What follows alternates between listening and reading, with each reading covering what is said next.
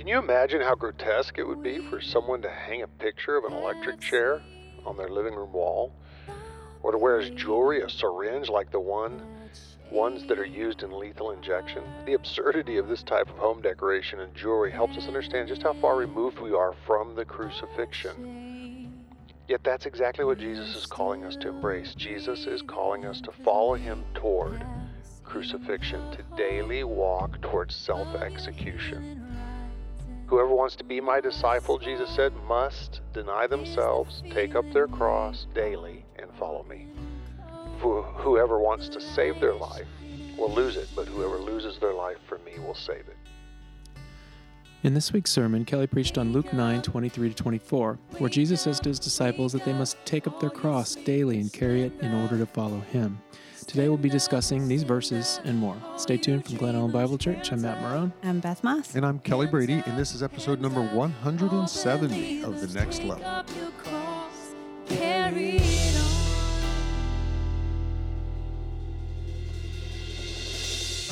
170. That's a lot. 170. That's a lot. Yeah. How many years has it been? Well, it's almost 3-ish. Are we in year 4 then? 50, 100, 150. Yeah, we're in year 4. Wow. Yeah, I guess so. Yeah. Wow. I want to say, I think my first one was around 115-ish, somewhere around there. Okay. Yeah. Yeah, I've been about a year and a half Yeah. on. You know, we're in the worship center. We're on the stage. All the lights are on the platform. On the platform.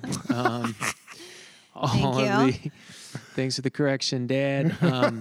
All of the blinds are up and the natural light is in. I don't know that I want to go back to my office to do the Next Level podcast. Hadn't occurred to me. We're on the platform so we can be distanced. We couldn't do the distance thing in your office. So. That's right. We were all around a little table in there. Yeah, and we were closer together, and so in order for the social distance thing to happen, we came out here. But this feels, for me, it feels more connected to the church. I feel like while we're talking, we're in the room. I'm constantly thinking of our church and the implications of what I may or may not say.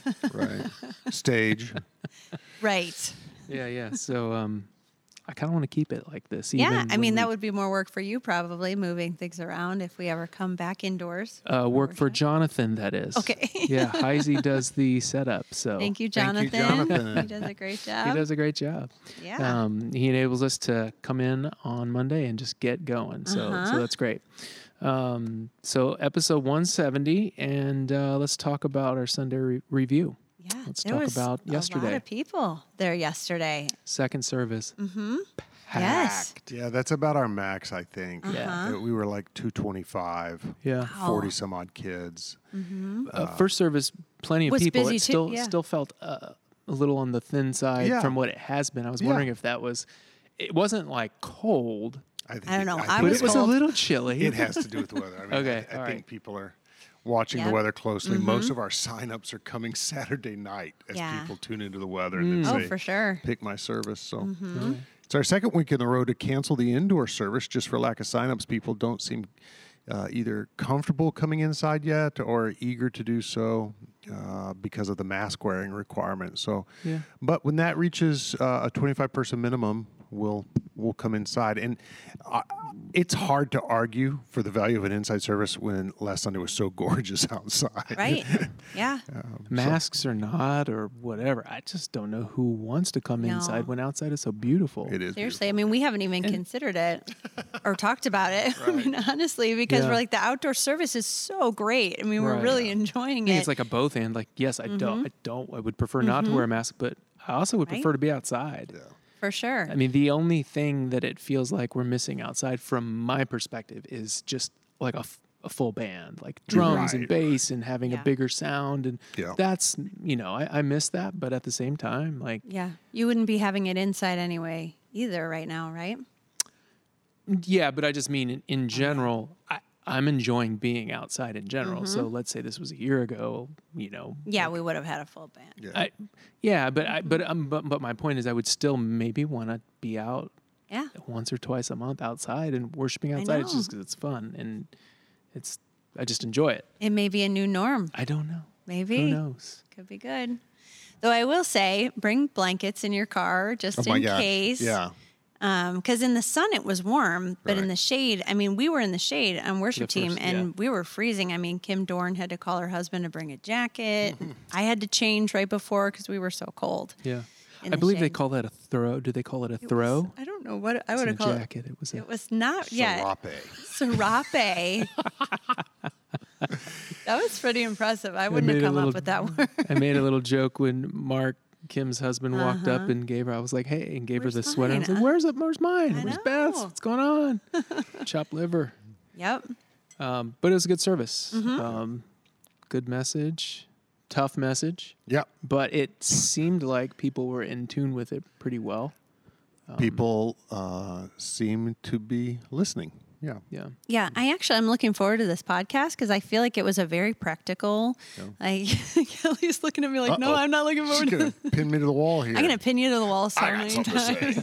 to say. She's like, I've got some notes here and pulls out I a do. scroll. No, I'm just looking forward to. I've had the privilege of looking at some of the questions ahead of time that have come in, and I'm interested to hear your thoughts on Yeah. it, Kelly. And I feel like it was a very practical, sort of poignant, and hopefully humbling, maybe convicting.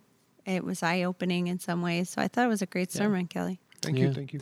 Well, before we get into some questions, I do want to ask, did you guys watch any football yesterday? Yeah, a little bit. It was fun. Wasn't it great to have football back? It was just really nice. on the TV. We had them on both TVs. It was just like Different games? different games. Bears game on one, and whatever other game. And sometimes we weren't even watching. It was just on. Nice to have in the background. Oh We my were- gosh, it's great to nap too. Oh, so good. It's perfect napping noise. So good. It's so good. I couldn't tell if I was asleep or if it was just boring watching Brady and Breeze just put up low numbers. I wouldn't know what a nap is, actually. Yeah. It's But we were- unscheduled daytime sleeping. Oh, thank you. You've never done that, have No, you? I haven't. But we were out doing photo shoots, and it was beautiful. But it was funny because cool. we were at Cantini, and somebody walked by us. We're Wait a minute. taking Is that how you say that? Cantini? Yeah. You don't. It's not Cantigny. right, Kelly?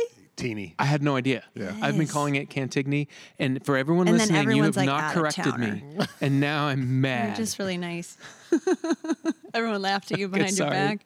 Sorry. So you were at Cantini. Cantini. And some people walked by us and stopped our photo shoot to tell us that the Bears had made a comeback and that we had yeah. won. Wow. Yeah. Thank We you. stopped watching. Jennifer fell asleep with our youngest on the couch. He needed a nap anyway, and she's a big Bears fan, so she's watching the game. She's like, "I'm done with this." Yeah. And then I was like, "Oh my gosh, they're coming back! This is nuts." Yeah. Yeah. It was nice. So, yeah, On to questions. let's get into some questions. Question number 1. I'm so thankful for what Christ did for us on the cross, but I have to admit that hearing the cross compared to an electric chair or lethal injection was difficult. I've never thought of it that way and wonder if it was a new concept for others. Do you think that the importance of carrying our cross is talked about enough? I can't help to think that the crowd would be thinned a little if the cross were talked about more often. You mean carrying the cross? Yeah. Yeah. We're talked about more often. Yeah. Yes. Yeah. Yeah, I think it can be a little convicting. Have y'all heard before electric chair lethal injection? Yeah. Well, sure. Yeah. Yeah, but I hadn't thought about it in a long time. I think You've you were said laying that the before. groundwork when you brought up Dead Man Walking last week, laying the Yeah. groundwork for it. Yeah, that's true. So I don't think I'd ever said. I had made some of those comparisons before while preaching, but I don't know that I ever said before, imagine someone decorating their home with a picture of an electric chair. It just wouldn't happen. No, it wouldn't. Or the jewelry of a syringe around your... Right. Yeah, I thought that was actually a really good. We're just Visual. we're a long way removed from what the cross Yes. was Yeah. in the first century. Yeah. I wanted to know a little bit more about Roman culture. I think I knew that they didn't crucify Romans, but I wanted to dig deeper into that and hear more about just maybe some things that were written or so, like, was it like how racist was it? You know what I mean? Right. Like how certain ethnicities getting hung a lot more than others. And, right, yeah. right. And was that just across no Roman citizen across the board ever? Yeah, regardless of what they had And done. I don't think women were crucified. Now, I'd need Okay. to go Interesting. search that. It would be very rare, I think, if it might have been prohibited or just culturally rare. Yeah. Too grotesque to put a woman through that. I think I'm recalling correctly. Yeah. But crucifixion was hyper common, or super common. I think that's something we don't hear about in the church that much either. Like we think of Jesus being the one who was crucified, two but guys next actually to him. a lot of people were. Yeah, it was a very common execution method. Yeah. I mean, imagine walking along the road and seeing a crucifixion, and you're reminded, don't cross the Romans. You know, it's stay in line. It's a clear warning. Yeah. Yeah. It made me wonder, like, who's seeing that and then being like, no, I don't care. I'm going to commit this crime. I'll be fine. I mean, fine. Right. Okay. Yeah. It's a good point. Yeah. But this is a fair point that this question asker brings up. Like, I can't help to think that, attendance would be a little thinned if you talked about this a lot. I think it would be thinned if carrying your cross were talked about more. In fact, I just noodling on, what I think about this, I think the absence of a call to carry our cross may be the single greatest problem in the American church. Every church has problems. Global Bible Church has problems. The broader American church has problems. Other churches on other continents have problems. So every church has its issues. I think the American church suffers from self-indulgence, and I actually mean suffer. We suffer because of self-indulgence, self-focus. The American church could be described as narcissistic. So I think the absence of carry your cross is weakening our church to a great degree. Yeah. And I think people would, because of the culture we live in, they would tire of that message really quick. Yeah. Yeah. I mean, it was hard to deliver yesterday, and it was I've delivered difficult messages before, but it just felt so weighty. Yeah. I like how you're calling it carry your cross, but what you're really saying is like self-denial. So Yes. denying yourself is the same thing as carrying your cross. And yeah, as Americans, we don't deny ourselves much, which is what you're getting at. Yeah. Did you find yourself like tampering your message ever? Like, What do you mean by tampering? Like toning it down based on who was there? I'm certainly not above that. Did it appear? No. You heard 2 messages, I right? did. I heard 2.5 because I came home to my family doing online church. Oh, wow. And heard like maybe half to 3/4 of the sermon again. I certainly can be encouraged to preach with greater conviction and boldness because there are folks listening who are responding in a way that is cheering me on. We don't get many amens in our culture, and I can be discouraged from being passionate and preaching with conviction by certain congregant postures. I mean, I'll be honest, it's discouraging when someone's sleeping, right? I mean, that doesn't energize a speaker when someone's sleeping. And by the same token, I've had people get up and walk out in clear protest of what I had to say. How do you distinguish a clear protest from They just told me later I couldn't take it. Okay, all right. I couldn't have to take go it to the anymore. bathroom? Well, that's fair. I was going to ask, did they come back? Oh, yeah. Okay, so you were able to talk it out. Yeah. Okay. So But did you feel that yesterday? I don't recall that. Yeah. It's been interesting to preach outdoors, and I'm aware, the neighbors could be listening, and the folks downtown. I've been told I can be heard downtown, and so I want to handle that well. That's some responsibility. And You went in a little bit into suburban stuff. Yeah. And, I feel a little bit of, now that I'm getting acclimated into being a suburbanite. When you call out suburbanites, I get a little bit of a... Oh, you're starting to feel defensive it's about me. it? He's talking to me. Okay. I love my yard. I spend more money on my yard than most people spend on their... Yes. I just bought a case of LaCroix. Landscaping's always on point. But you didn't. I felt like you actually didn't, and I didn't know if it was intentional, but you didn't go into it too much. Like you could have stayed there almost the entire time and talked about not carrying your cross as a suburbanite, what some specific examples are or are not. And did you listen to my sermon in second service? I got okay. Yeah, I got more into the weeds. That was good. And then I liked the clock went off in the second sermon. There's the bell, right? There's the bell. Yeah, the Catholic Church. Can't ignore it inside Their when you're 11 outside. o'clock bells started to ring. I said, "Well, time is up." So Yeah. I actually do. You did a great job, but I kind of wished you had given more examples that we could resonate with. I mean, you did give examples, but because it can be a little bit of a blurry line. It is, and some of these questions get into it. So maybe we can press on and see. Maybe they don't. Maybe they're not going to be that helpful, but we'll see. Okay. Let's see. So did we answer question number 1? We did. Yeah. I just said the question was, do we think the church would be thinned a little if we talked about carrying the cross? And I think it would be. Probably. I think that.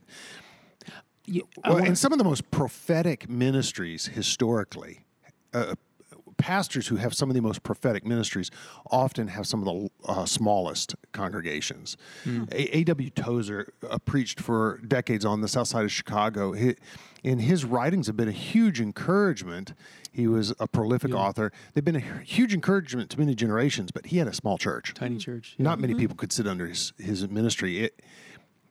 It was, the Holy Spirit used him, and he had the ability to press on bruises. Do you ever, when you, and I know right now we're expository preaching, we're going through Luke pretty, accurately, chronologically, all those things, right? Yeah.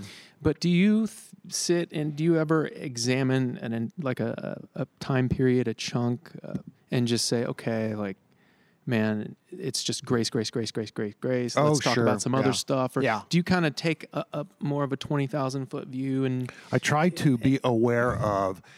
I've joked before that I had a season in my preaching that I refer to the dark period, where I was personally discouraged, even depressed. And I think it was hard to sit through that season. And it was, when I call it, I think it was 3 years long.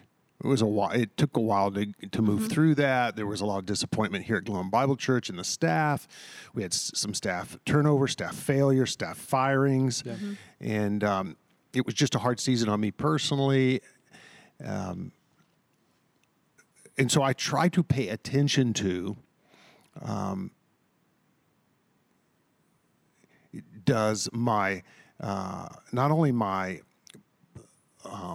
content, but my posture in presenting the content, is it communicating grace, truth and love? Yeah. Both the truth of Scripture and a loving posture. Yeah. So. Yeah, that's good. And it seems to me like you don't do that from a place of butts in the seats, but you do it from a place of like presenting the gospel to its fullest. Right. Presentation, right? Yeah. All right, let's go to question number 2. How can we tell when, if the Lord is calling us to deny ourselves something in particular? Should I not buy a new car? Should I not take a vacation? I'm constantly wondering whether I'm doing what the Lord wants me to be doing. Am I carrying my cross as the Lord would want? Frankly, it exhausts me to constantly be wondering whether I'm doing enough. I appreciated this question. Yeah, totally. I mean, it speaks to us striving. Yeah. We often fall into this striving. I got to be doing better. I've got to be doing more. And that's not what God calls us to. No. It's to listening and to humbling ourselves and to prayer. There's activity, and carrying your cross can be exhausting. I like the word striving. It's like for me, it connotes it's my energy. and I'm accomplishing it rather than Christ in me helping me carry my cross. I don't know. It's a subtle distinction. Right. Well, and then when you say, how do I know that I'm doing what God's calling me to do? It's listening to the Lord. I can't orchestrate it, but if I'm sitting and listening and letting God guide me, just thinking of once when our heater went out in November and we felt like God was calling us to wait a little bit and be without. And we had our kids go get firewood every day, and we slept by the fire, and we, for about a month, went without a heater until we felt like... What month? February? January? It was like November. Oh, my goodness. It was like Thanksgiving time.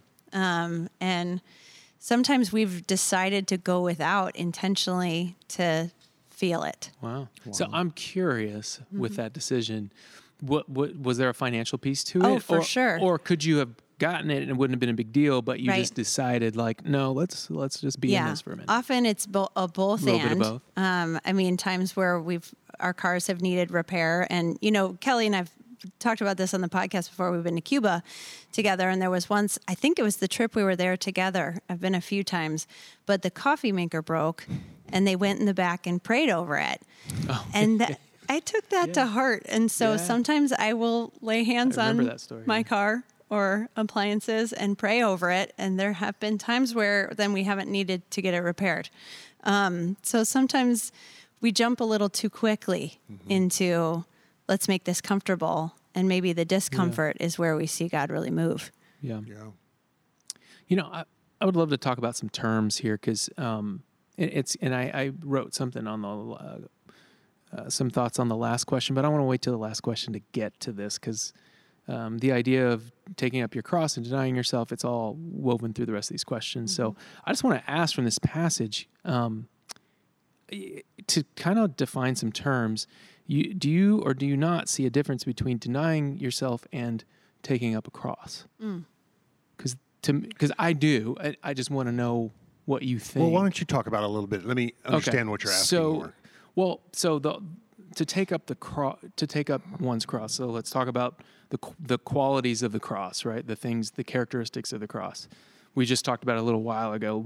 It was so egregious and horrific and demeaning. Romans would not, shameful, right? So carrying one's cross connotes shame and let me look at what I wrote down. Shame and suffering and death. It involves being treated as a criminal. And so I'm just wondering, like, okay, if I don't do this vacation or if I don't buy this thing. Sounds a little soft. I don't know that that's what the meaning is here with carrying a cross. Now, to deny yourself, maybe that could be something a little different. Like that could mean I'm going to do this thing for somebody else instead of myself. I'm gonna not spend money here and give more. That feels like I'm dying to myself. I'm giving up myself in a sense. But carrying a cross feels a little more weighty. It feels a little more like what in what class do you put a martyr then? And what class? You know what I mean? When someone's called to death, or when someone's called to persecution to the point of being shamed. I think you bring up something fascinating here. Here's my answer. Yeah, all crosses involve self-denial, but not all self-denial involves a cross. There you go. So athletes deny themselves all the time so that they can attain a goal, whether it's to lose weight so they can box at a certain or wrestle at a certain weight. So all crosses involve self-denial. Yes. I think we should also be really honest with ourselves. Not all crosses are of equal size and weight. Yeah. So, I'll just pick some people out of, the cross that Billy Graham carried to travel nonstop globally in order to preach the gospel. I've not been called to carry that cross. In other words, I don't know that I would play down, and we can get into this a little bit. I don't know that I would play down what someone... I would never say to someone... I'd be really careful, hesitant to say, that's not a cross, or... In other words, if you give up a vacation in order to give that money to a missions agency, or we, stop buying shoes. I don't know why I pick on people that like shoes. Stop buying shoes because you only got 2 feet so that you can spend more on mission or whatever it is. Not everybody's cross is the same. Mm-hmm. Some are weightier. Yeah. Some are more difficult. Yeah. Does that make sense? Yeah.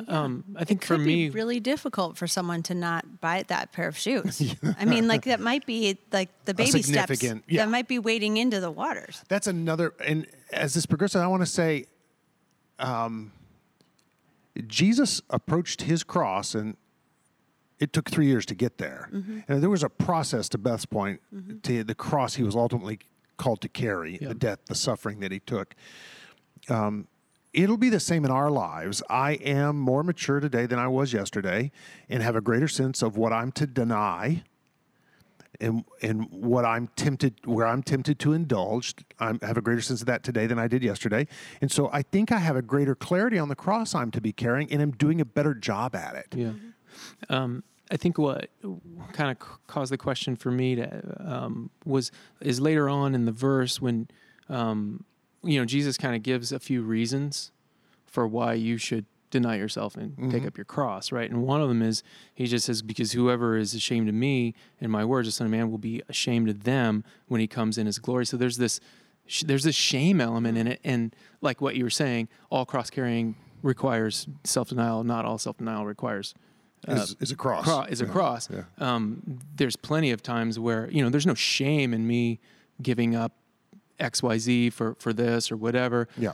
Whereas there are definitely situations in a follower of Christ's walk where you're going to feel like you're being shamed, like you're being persecuted in a way that Jesus is talking about here, where he says, if you're not ashamed of me, I'm not going to be ashamed of you in front of my Father. All right, so give me something that you think isn't a cross, that's a foo-foo 21st century self-denial, but may not be a cross. Okay, I don't want to say foo-foo at all, because I want to give an example that was actually written in to us on the podcast.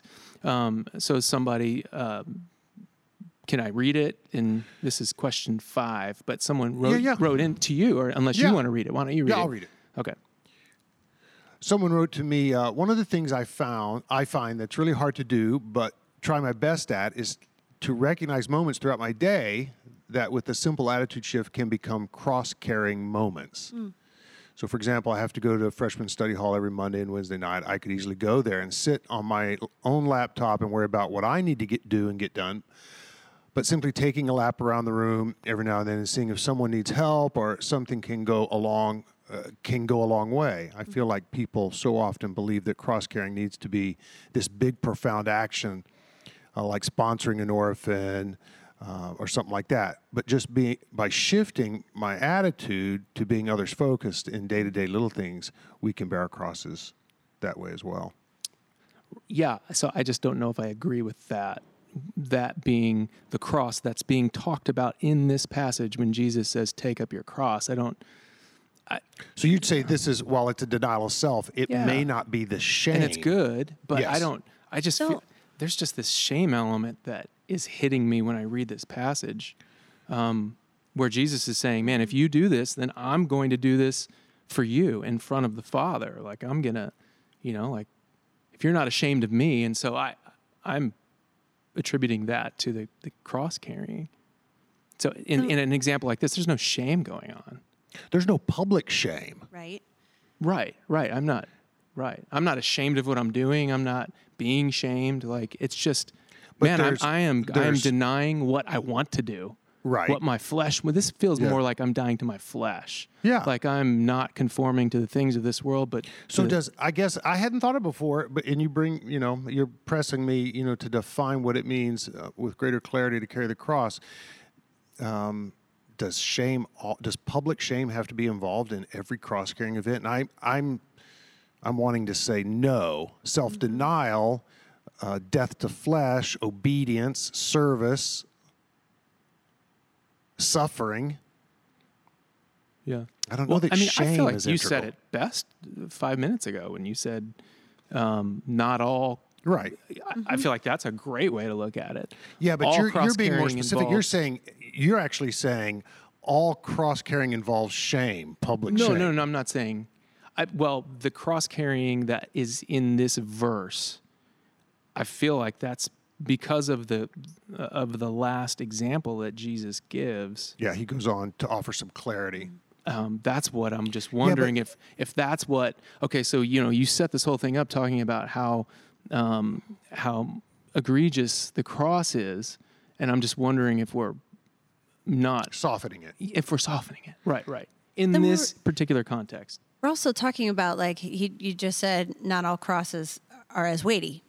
So when I look at this, I think they are denying themselves, because it would be the easiest option to sit and play on their laptop. And if you look at it with a kingdom mindset, those little small interactions with those students may have kingdom fruit to them. So that denial of self, I could just sit here, kind of get my job done. But if I'm taking a lap around the room and actually having some meaningful interactions with students, who knows what the Holy Spirit could do with that. Yeah. So I'm looking at it with a kingdom, like that kingdom mindset. Who knows how God's going to use it? So I guess my question is maybe more specifically in this passage is there a distinction between those two things, or are they harmoniously going together? Denying yourself and taking up a cross. I don't know. Yeah. I don't think you're crazy to separate them out. There's a self-denial element and there's a cross-carrying element. Again, all cross-carrying is going to involve self-denial. I'm a little worried to say that the whole shame notion, if you deny me before men, I'll deny you before my Father. That if you're ashamed of me before men, right. I'm wrestling with that a little bit. Like if I had a conversation with someone and they were like, "Oh man, yeah, last night was, I was at the study lab and I really just wanted to sit down at my computer and just do my thing, but I decided to get up and walk around and help some people, and man, I was just carrying my cross." I'd kind of be like, see, here's what I would say. I would say, okay, he affirmed what the Lord was calling him to do and was not ashamed of it, but said no to his flesh. Right. And got up and went and did it. Yeah, that's fair. I mean, it's good. And I'm not saying what they did is bad at all. Right. It's clearly self-denial. You're asking, is it really a cross? Right. So it's good. Interesting, yeah. I think the church in America, particularly in the suburbs, needs to wrestle with, are we carrying our crosses? So I don't mind the discussion at all. Yeah.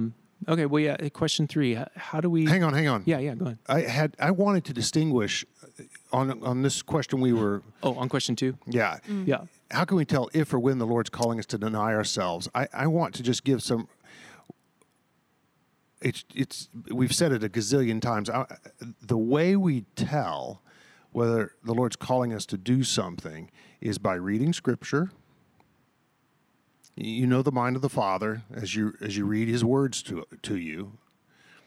Prayer as you're in conversation with Him, and then bouncing it off people you trust, community, and then trial and error. So the last part's really important. We need to be in God's Word. We need to be praying. I need to be asking friends I trust whether or not they believe God's calling me to bear a certain cross, to participate in a certain activity. Help me understand this. Am I to deny myself in these activities, whatever they may be? And I want to say the trial and error part is really important. We can get paralyzed, afraid we're going to make a poor decision. We can get paralyzed in both doing good things for the wrong reasons, and So Paul had something interesting to say in Philippians about pressing forward, and I want to read it for us. He says, "Not that I have already obtained this, or I'm already perfect, but I press on to make it my own, because Christ Jesus has made me His own. Brothers, I do not consider that I've made it my own, but one thing I do, forgetting what lies behind, straining toward what lies ahead, I press on toward the goal for the prize of the upward call of God in Christ Jesus. Let those of us who are mature think this way, and if in anything you think otherwise, God will reveal that also to you. So there's this activity of the Spirit, when Paul's recognizes his imperfection, he's not claiming to be perfect, he's saying, I'm pressing on in life, I'm straining for what lies ahead, this goal, this prize.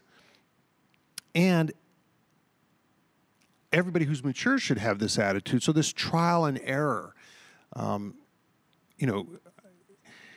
should I go across the street and share my faith more directly with my neighbors? Well, why not just start by going across the street and talking with your neighbor? Right. And let's see where it goes. You gave that example first service for sure. About, if you said if you are out in your neighborhood and you're sharing the gospel and you're just rejected, like that's a cross, and that because for you that would be shaming, and for me, like that is a cross, man. You are saying like you're going to be that person on the block. You're going to be willing to be known as the Bible beater who's like that's a. Yeah, I see that. And you brought up, I thought, a good example for the high schoolers in saying getting passed over for a spot on the team. Now and I thought about, like a cross to me. Like, choosing to go to youth group instead of, a basketball practice or whatever. Yeah. A party or whatever. Yeah. Mm-hmm. For sure. It's hard. It was hard for me to imagine the varsity basketball example. So just in case you haven't heard the sermon yet, if you're listening, the example was if say you're on a varsity basketball team and because of your faith, you don't get the starting. Right. Mm-hmm. You get passed over. You get passed over, even though you're good enough, even though that's kind of what I was pulling from it. Like this person should be starting, but because of your faith, you're not. Yeah. It had me thinking like, would that happen in Wheaton? Oh, yeah. Yes. Absolutely. Yes. Really? Okay. Oh, mm-hmm. I know people who feel that has happened to them. Mm-hmm. Wow. Yeah, for sure. Absolutely. Because it feels like such a Christian bubble out here from a perspective like mine coming from the city and moving out here. No. I know people who the coaches have said if you go on that mission trip retreat weekend, you will not play in playoffs. You'll lose your position. Yeah. Mm-hmm. Okay. Yep. Yeah. And that's a hard place to be as a high school student. Yeah. That feels like one of those moments where you're growing up right now. Yeah. You're making this decision and you are growing. Hey, I also wanted to talk a little bit about when it comes to cross-carrying and self-denial, everybody's called to say no to the flesh. That's a category of self-denial. Sinful attitudes and actions, we're to say no to those sinful. It's called crucifying the flesh. Paul talks about those who belong to Christ Jesus have crucified the flesh with its passions and desires. So there's a category of self-denial or cross-carrying that everybody participates in. There's also a category which, for some people, this is back to where different people have different crosses. Sometimes there are good things, they're not bad things, that particular people are called to deny themselves. Mm-hmm. And so this is a category of good things the Lord may be calling us to forego, and that can be a cross, I feel like. Mm-hmm. So, for example, you may have a deep longing for marriage, and I gave this example on the recorded version that goes out for home use. You may have a deep longing to be married, and God's actually calling you to be single. Mm-hmm. Marriage is a good thing. It's not that it's a bad thing. Yeah. Mm-hmm. Everybody in this room right now is married, and it's been a blessing. Mm-hmm. So, but the Lord does call some people to singleness. I think you may have a desire to be a pastor, which is a good thing, and the Lord's actually calling you to be a high school teacher. Mm-hmm. So being a pastor is good. So we have to, again, back to the trial and error. When I was being called, I wanted to do anything but pastoral ministry. Mm-hmm. As I was being called to pastoral ministry, it was actually several years of trial and error where I said, all right, Lord, I've tried everything else and I'm not enjoying it. I'll finally try what you want me to try. And it's the Holy Spirit's job to point out to us. Paul actually says that in the Philippians passage. The Lord will make it aware. If you have any other attitude besides that of pressing on and straining for maturity, for the goal that lies ahead, the Holy Spirit will make that evident to you. So there's a trial and error here. Mm-hmm. Is this something I'm to forsake? Is this a good desire that I'm to say no to? And then there are hard experiences that the Lord calls some people to endure. And I thought I'd just list some of those. They're actually not good experiences. Mm-hmm. So sometimes the Lord calls us to give up good things for a particular outcome, marriage. He wants us to be single so that we can focus on ministry more or something like that. All right, but then there are hard things the Lord calls us to do. On several occasions, the Lord prayed all night. He went without sleep. Mm-hmm. And I'm convinced that sleeplessness is a hard experience, sleep being a good thing, but the Lord sometimes calls us to forego that, to crucify the flesh so that we can seek him in prayer more. Mm-hmm. We had an all-night prayer vigil here back before the COVID days. I remember, this room being full of people that were praying all night long. Mm-hmm. It was encouraging. Hunger is a hard experience the Lord calls some people. Although food's a good thing, the Lord calls some to experience hunger, that is through fasting. Rejection, you talked about that a little bit. It's a hard thing. Sometimes the Lord's calling us to experience rejection, poverty, so that we can be more generous. We need to be honest with ourselves. Sometimes the Lord calls people to be imprisoned. Mm. We have a missionary in our congregation, Dave Ball, that's been imprisoned. Mm-hmm. Loneliness. Apostle John was banished to the island of Patmos. That's not a fun experience. The Lord does call us to hard things. Chronic illness. Mm-hmm. Job had chronic illness, stretched on for years. The Lord allows some to be attacked and abused for their faith. I think I've known missionaries that were hit. John Foster was mugged while he was on the mission field at knife point. The whole group was. And then martyrdom, you mentioned that. So when I think of crosses, first of all, Beth said it earlier, I think of, we find the cross we're to bear as we wade into the water, through trial and error, through prayer, talking with our family and friends. Do you think this is for me? Is this what the Lord has for me? And it evolves, it grows over time. We see it with greater and greater clarity. Mm-hmm. All right. That's good. Mm-hmm. And those categories are helpful. Okay, question number 3. How do we discern whether the humility, suffering, sacrifice, and service we are embracing are about God's kingdom or my kingdom? These are good questions. Yeah. I tried to make the point Sunday that there's a lot of humility and service and suffering in our popular suburban culture that is really building our kingdom more than it's building God's kingdom. And the only thing I can think to say there is back to let's bounce it off others. I know people in our congregation who have worked with their friends and family, say, I've gotten this huge promotion opportunity. It's going to double my money. Is this what the Lord has for me? Am I drawn into this promotion because it's going to give me a world of influence and a lot of money and opportunity? Or is the Lord calling me into this? Does that make sense? Mm-hmm. Yeah. I actually thought you did a really good job of talking about a fear of not bettering ourselves, because then we may not be the potential that we need to be. Mm-hmm. Can't remember how you worded it. Towards the end of the sermon, I talked about a lot of people put the brakes on when they hear self-denial because our popular culture really tries to build up self.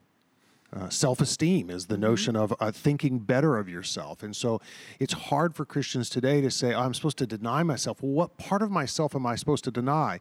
Well, in biblical self-denial, it's always the most fulfilling experience. We think of self-denial and death to our sinful appetites as going to, and it's going to crucify, it feels like crucifixion, crucify our flesh, we're never going to become fully us. Mm-hmm. But the only way, biblically, that we'll become fully us, all that God, our Creator, intended, is through this process of cross-carrying and self-denial. And so I think it's important for people to sit with one another and ask, I've got this opportunity, or I'm living my life in this fashion. I mean, we have people in our congregation that will sit with one another and talk about how much they're giving away. Am I giving enough away? Mm-hmm. I've known people that sit and, my car is this many years old. I'd like a new car. Do you think it's selfish to go get another car? When you consider my lifestyle and how I'm living, am I earning and saving and giving enough away? I had a man once ask me, how much is enough for retirement? And I thought that is a Christocentric question. I know this person well. And they didn't want to line their pockets for retirement in a way that didn't serve Christ, because this person's keenly aware of opportunities that they could give to. Mm-hmm. And of course, he wasn't asking it because I'm a financial advisor. I'm actually not good with money. He was asking it theologically, how much is enough for retirement? Mm-hmm. And I didn't have an answer for him, but simply told him, you've got to ask those who are closest to you and know your wealth, your position about those. So discerning, again, takes time. But there's a lot of the virtues of humility and suffering and sacrifice. Popular culture embraces those virtues because they see them as a way to advance their personal goals. And Christ is about us advancing his kingdom. Mm-hmm. And so in the passage from Sunday, I said there were, in Christ's life, he humbled himself, he took the nature of a servant, he became obedient to God, and suffered even to death on a cross. And there were three outcomes. He was exalted, others received salvation through faith in him, and he brought glory to the Father. And so my activities, when they're kingdom focused, have those same outcomes. That's how we know. And we need to be asking our friends, do you see my life producing these kingdom outcomes? Mm-hmm. That's good. All right, let's go to question number 4. What does putting the sinful nature to death entail? Pain. I quoted this in first service and did not quote it in second.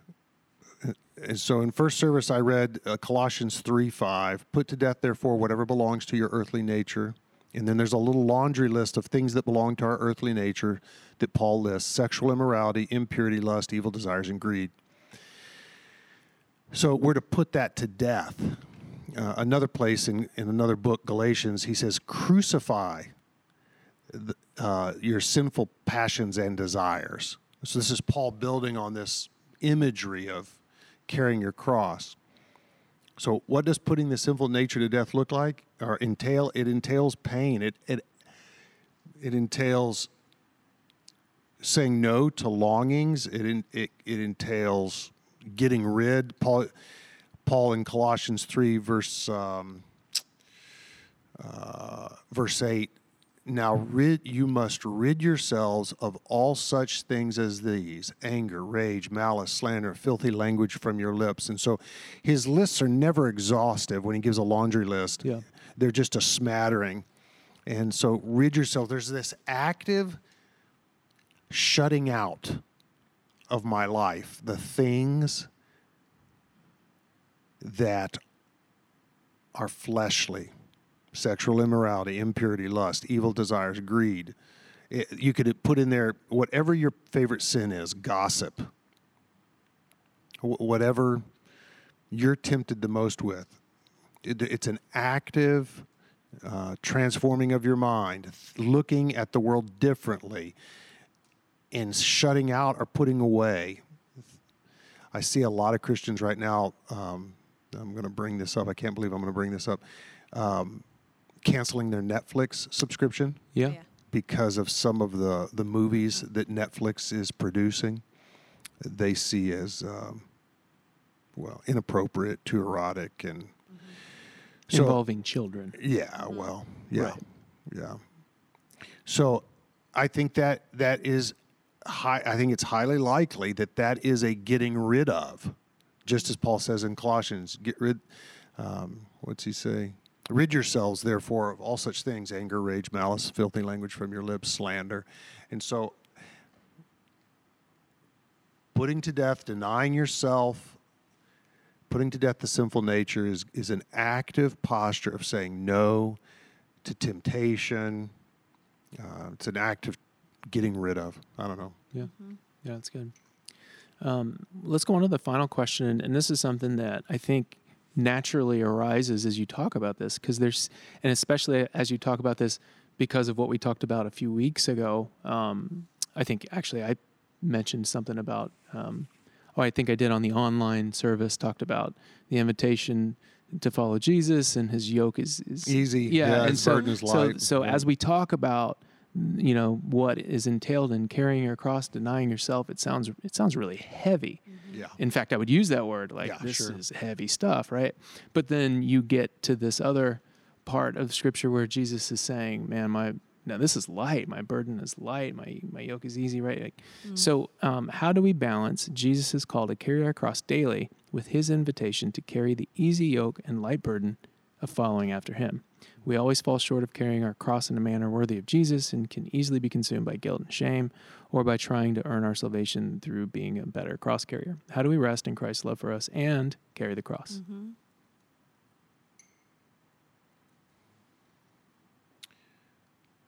Well, fairly simplistically, and we're not saved by cross carrying, but for cross carrying. We carry our cross not to be saved, but because Jesus has saved us, or is saving us is another way to say it. We're so convinced of who Christ is that we say no to, we deny self. And we actively rid ourselves of sinful attitudes and actions, and we work really hard at putting things to death. It's interesting about sinful attitudes and actions. You will either put them to death or they will put you to death. We know the wages of sin is death, right? And so when we indulge sin, it brings death into our lives. So Christians are the ones who know that they need to take aim at their sinful attitudes and actions, because you will either put them to death or they will put us to death. Yeah. They'll bring death into our lives. So, I totally get the desire to understand, well, which is it? Is it carry your cross and move towards death, or is it an invitation to come to me, all you who are weary and heavy laden, and I'll give you rest. Take my yoke upon you and learn from me. How do you explain it to someone who is investigating the faith and who might be seeking and might be really close? How do you encourage them by saying both of these things, which are both true? Yeah, so remember the invitation of Christ is, come to me, you who are weary and burdened. So the people that are ripe for the gospel of the cross are those who see the exhaustion and the death, the burden that's brought by sin. It's really hard to convince somebody of their need for the gospel when they're not weary and burdened. And so the exchange of yokes, when Jesus says, take my yoke upon you, learn from me, for I'm gentle and humble of heart, you'll find rest for your souls. The rest, although we're carrying a cross, the rest is from the weariness and burden brought by giving our lives to sinful activities. Yeah. And his yoke is easy, his burden is light, Christ says. It's not no yoke. There is a yoke. A yoke is a teaching that calls us to activity. So don't get lost on the words here. The first century context here, picture in your mind's eye the yoke that they'd lay over an oxen so that he could pull a load. Well, teachers, rabbis were thought to have yokes. They're putting a teaching on our shoulders that we're to carry and actively engage with. Jesus describes his yoke as easy, his burden is light. But it's not no yoke. There is a burden. Right.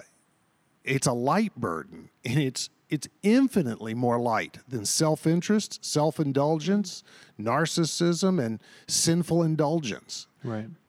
The lie is that it feels From the outside, it looks like it's lighter. It looks like you don't have a care in the world. There's just sin. You're right. Open borders. You can go anywhere. You can do anything. Right. You have no master. It's a complete lie.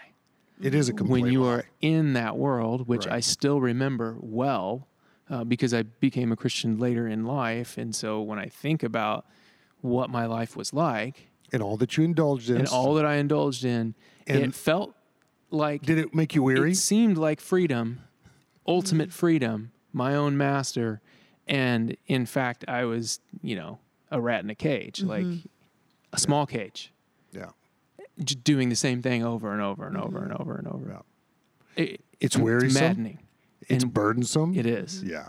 And that at some point, you, in that downward spiral, you will crash. Even if you're not feeling it in the moment, you feel like you're the king of the world and whatever. At some point, you hit rock bottom and you do crash, and then you realize, by God's grace, hopefully this happens. Actually, I should say, yes, rightly. When He's calling you, this is where you look up from the bottom and you say, "I'll take that. I'll take the yoke of Christ." Right. I'll say no to self, because saying yes to self has not served me well. Right. Yeah. That is the grace of God. Good call on that. But yeah, man, then when you look back, you do realize how. That's why I say we will either put the sin in our lives to death, or it will put us to death. Yep. When I'm looking at this, and if we're saved not by cross-carrying, but for cross-carrying, that makes me think of the fruits of the Spirit are going to be coming into play, because we're ultimately walking in God's way, and the burdens that we're carrying are going to have a kingdom benefit, and He's going to be glorified because of it.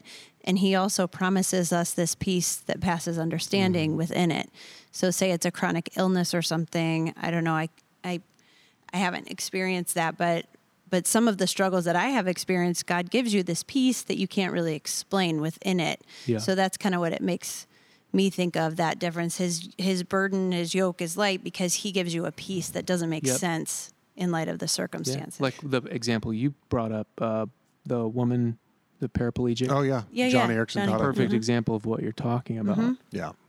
And she had seasons that were not easy. I'm sure. Really. She had her friends bringing her vodka or scotch or something. And it was, for a time, she really got lost in it all. So, if the question asker here says, I can easily be consumed by guilt and shame or by trying to earn my salvation, man, when I experience that, when I lapse into trying to merit God's favor, I start talking to Him about it.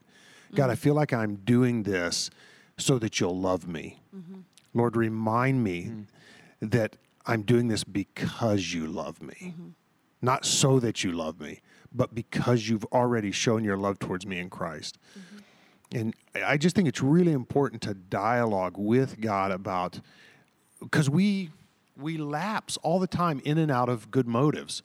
I can run the race of faith really good for a while, a day, a couple days, and my motives are aligned with the Holy Spirit, and then I can lapse into really poor motives, trying to impress God, show Him I'm worthy of something, or prove that I'm ready, whatever.